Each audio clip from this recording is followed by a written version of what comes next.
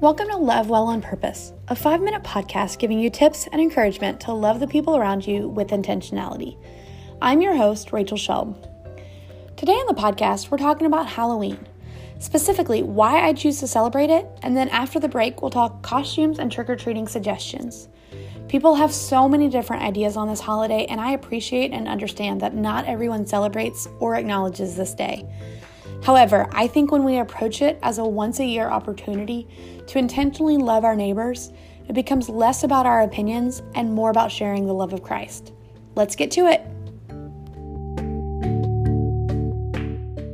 I didn't grow up celebrating Halloween. Occasionally we would go to a church fall festival, but generally we pretended the scary holiday didn't exist. Or we talked about the dangers of celebrating the spooky witchcraft stuff. As an adult and now as a parent, my views have shifted onto why I believe this holiday is in fact important. You'll never find me decorating my house or yard with skeletons or zombies.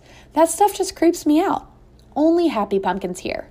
But I think there's a beauty to the sense of community Halloween can bring.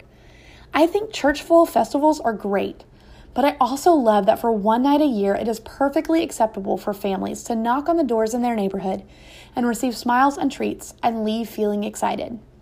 What could be scary and satanic can also be treated as the most obvious opportunity to love well on purpose. It's a time where I meet neighbors, discover just how many kids live in my neighborhood, and lavish love on others. My family gets to dress up in costume, more on that later, and we make it our mission to be a light in the darkness.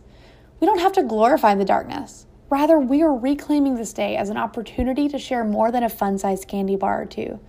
We are choosing instead to lavish love on our neighbors in a way that ultimately points people to the kingdom. After the break, I'll tell you how we're celebrating Halloween this year.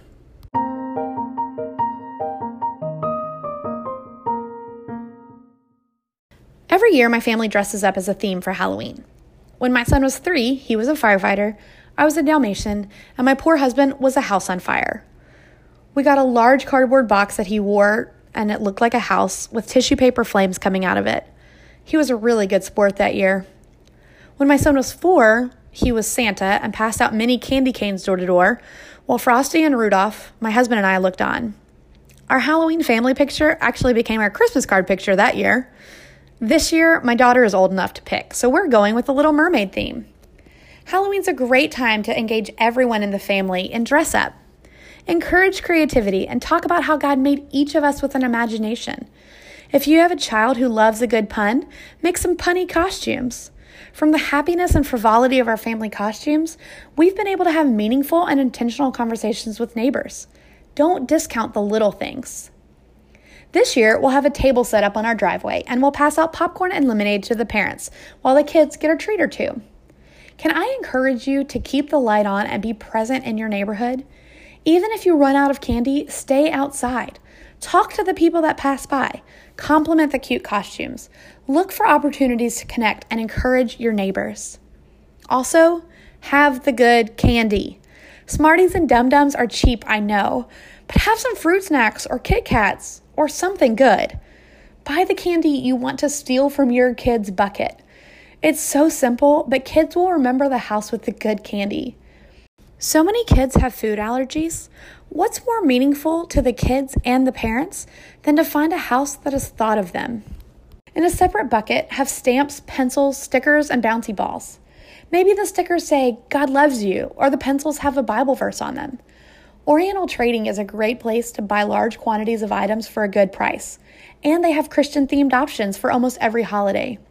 That's loving well on purpose.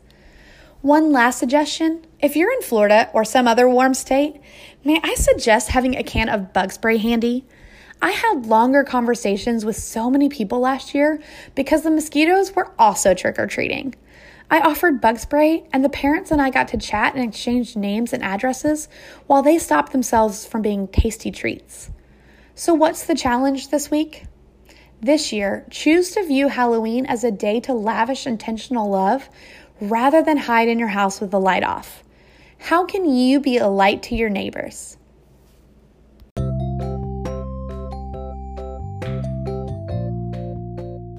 When there are so many podcasts to choose from, I'm honored that you chose this one. If you enjoy this topic and format, I'd love it if you'd subscribe. Also, rating and reviewing my podcast will help others find me. It takes just a few seconds, but means so much. Of course, you can also tell your friends and encourage them to join us. A new episode will appear each Friday. You can always find me on Instagram at Rachel Shelb or at my website, rachelshelb.com, both of which are located in the show notes. Thanks for listening. Let's go love well on purpose.